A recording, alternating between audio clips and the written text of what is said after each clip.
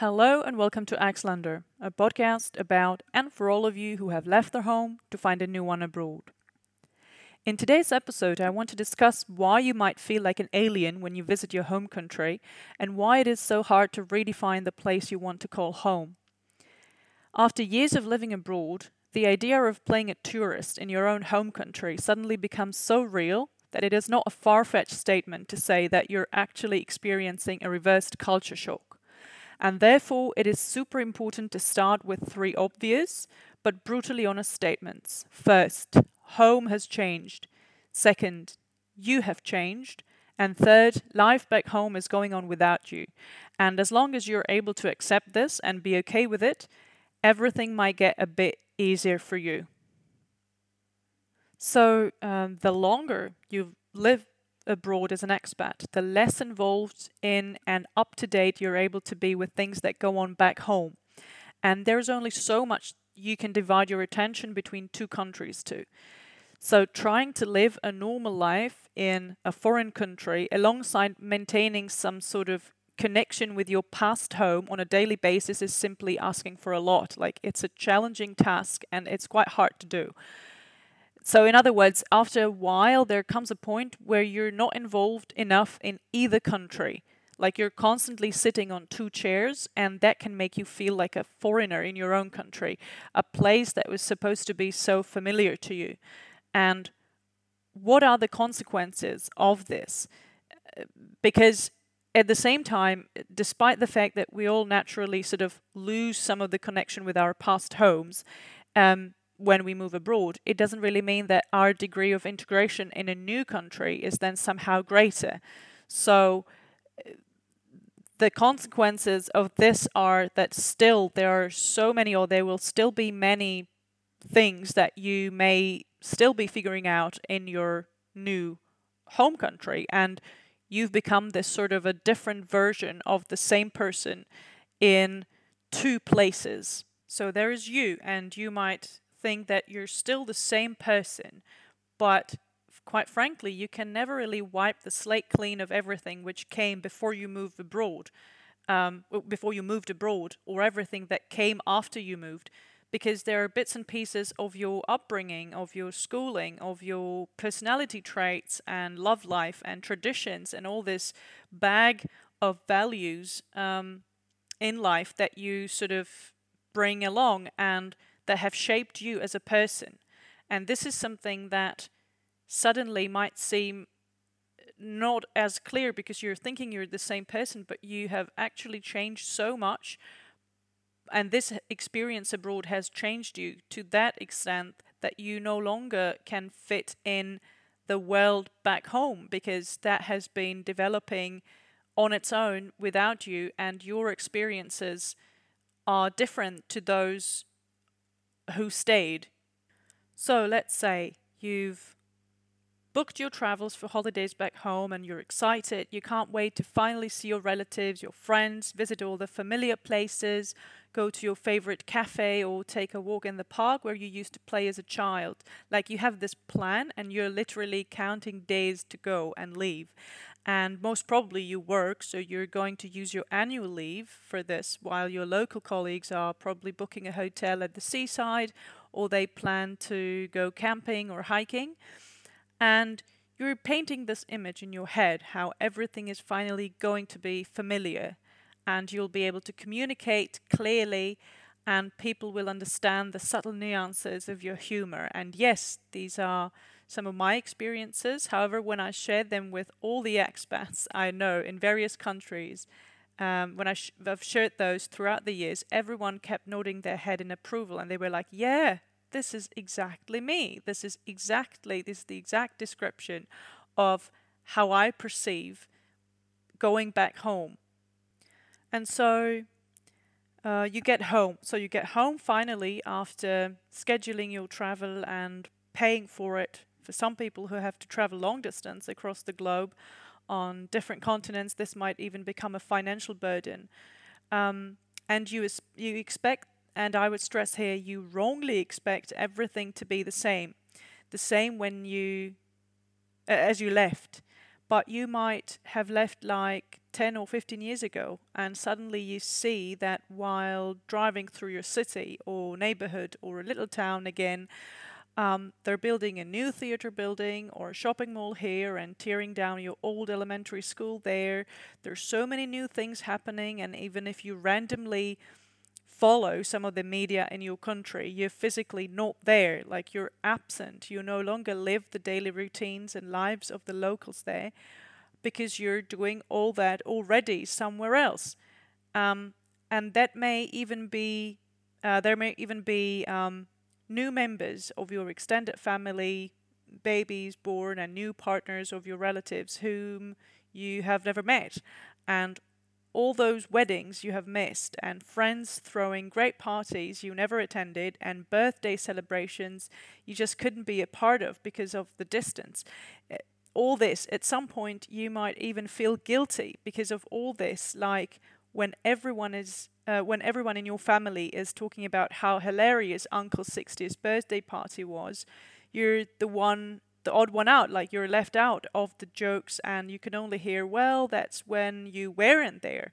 And of course, moving abroad was your choice, and as I said, this podcast is not focused on people who fled and were forced to settle abroad because of a political situation or a war. However, people back home still probably won't understand those feelings you have. For them, it is often hard to imagine that your life abroad you voluntarily chose is not always a great fun because, in their words, you're living abroad, you must be having so much fun. And this is quite interesting because I've read somewhere on a travel blog, and I think that's so true, that very many expats or even normal people who don't travel, who fantasize about moving abroad, have bought into the idea of life in a foreign country as some sort of a non-stop vacation.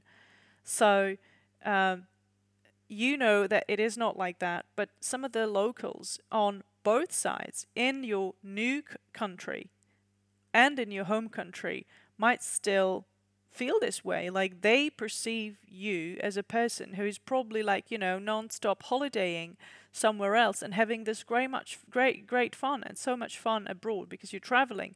But honestly, I don't know where this idea comes from, really. It might be that social media nowadays and a booming travel industry have had, let's say, a big role to play in perpetuating the idea that everything is just great and fun and wonderful the minute you get on a plane to start with your international life. Like it has this reputation of being something special and exotic, but very much that it is not like that. So you have changed, and the people at home has changed, and the people back home have changed. And it's not only a natural change, as we all go through some kind of a process of change with age and in various stages of life, but this international experience has changed you to such an extent that you actually feel like a foreigner in a place where everything should make so much sense in your home, and yet because you had to adapt to a completely new way of life somewhere else, and it cost you energy and time and rediscovering new ways of doing things, readapting to how things are back home is another challenging and sometimes even exhausting process. So why is it that when you talk to some of your home buddies about your life abroad, you don't find much to talk about, and with your next visit back home, you will be glad when you don't meet anymore, and this sort of whole communication suddenly sort of fades away, and perhaps the next or the other part of that, or the other participant of that conversation, let's say your friend who stayed back home, is also going to be grateful that he or she no longer has to politely say yes to a meeting where there is not much really to share and to talk about. Or perhaps you decided to relocate back home after decades abroad, so you're not only visiting, but you're planning to settle, and you're settling back where you actually come from, and you're finding people to connect to. And after those years, those old friendships from your childhood and school years, they have faded away, and some other locals, and this is so true also vice versa when in your new foreign country. So this applies to both the situations in your foreign country and in your home country. Some of those people just aren't interested in any new friendships, like they have no space for new people in their lives. They might not understand the whole international experience and why you would leave behind the safety and comfort of everything you know. And these are the people who would say, "Oh, you know, like you're so brave. I mean, I couldn't do that. I could never move abroad." But these people are not necessarily those that would understand and that you'd really like to connect to. And this applies to trying to make friends abroad with the locals as well. As I mentioned, they mostly just cannot relate to it and they don't understand you. So, yeah, life goes on without you and everybody evolves back home. And you can either take it as it is and try to look for some solution because you cannot really change it, or you can keep being sad about it and keep doing the same again and again and again and get disappointed again with every other visit, and it might even drive you insane. Like Einstein said, the definition of insanity is doing the same thing over and over again and expecting different results. So you don't really want to be doing that. And lots of foreigners I know have said that holidays at home are actually no real holidays, and I can completely relate to this. Like, everyone expects them to pay them a visit, so they end up running around different households, sometimes even nervous that soon after they have just finished the delicious cake at Granny's and had a few sips of tea with their aunt and uncle, they should be rushing to the next appointment with their brother or sister downtown, only to find themselves totally exhausted at the end of the day because they had also a few administrative errands to run in a bank or post office, bureaucracy stuff, and so on and so forth.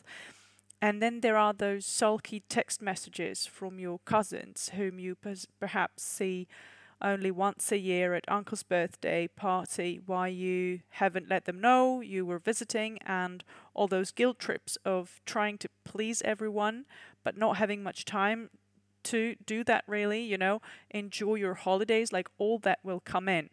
And so you rush in bad traffic to a next appointment at which your high school friend really wanted to see you, and that person has reserved a whole half an hour at the other end of the town, only to have a quick chit chat with you and then scrolling the Instagram feed in the meantime. So this all gets a new, visiting home gets a whole new picture, and it's not always that great. But of course, you want to be with your loved ones and you want to spend quality time with your relatives. And after all, you have invested all this time and energy to plan and schedule and pay and organize the trip and then schedule all the appointments there with other people, because of course everyone back home also has their life, so they need to know when to pencil you in. And then you end up asking yourself whether booking a week at a beach resort or a chalet in the mountains weren't actually a better option to relax and actually have your holidays from work. Of course, it would be way easier, but then you would be missing your family. So the best is, if situation allows it, to do both. So this has really worked well for me. Book some part of holidays somewhere else, and then get ready for some time off from work spent in your home country. Also, you can suggest to your family members or close friends to visit you more often there where you live, when health and financial situation allows it. It shouldn't be a problem. You have gone all the way to be with them, and they can reciprocate and do the same for you. You can then experience your new country through their eyes that don't see things the local way. Like, this is exciting. The way you have already adapted yourself to, like, you're seeing it already from that daily routine perspective. But they're tourists in that country, and you can explore new places together, and that is great. Of course, if you have a family relative who is elderly and, for instance, cannot really travel that freely or at all, you might want to compromise and switch times. So let's say once you will travel home and another time some family member will visit you. And to make it a relaxing experience, you may also only want to spend time with your immediate family and the closest friends exclusively, and nobody else. Like that, you might have filtered a certain amount of unnecessary stress when you were running around like mad trying to fit into everyone's schedule. So there are ways you can reconnect with your family, pick up where you left with some of your old close friends, but it requires way more effort and energy than had it been in a normal setting of everyone living in one country. And going back home will then transform, or might then transform from a rather stressful experience and set agendas to a pleasant quality time spent in a circle of your beloved ones and places that might have changed during the years, but your memories stayed, are still as beautiful as once before. So, to sum it up, really, if you sometimes do feel like an alien when you come back home, disconnected to everything happening there, seemingly, don't worry, it is completely normal, and there is hardly any foreigner who wouldn't experience this, at least for a certain amount of time. Yeah, so that's it for today, and I'll be looking forward to catching up with you in the next episode. Thank you for listening, stay tuned, and have a great day. Bye!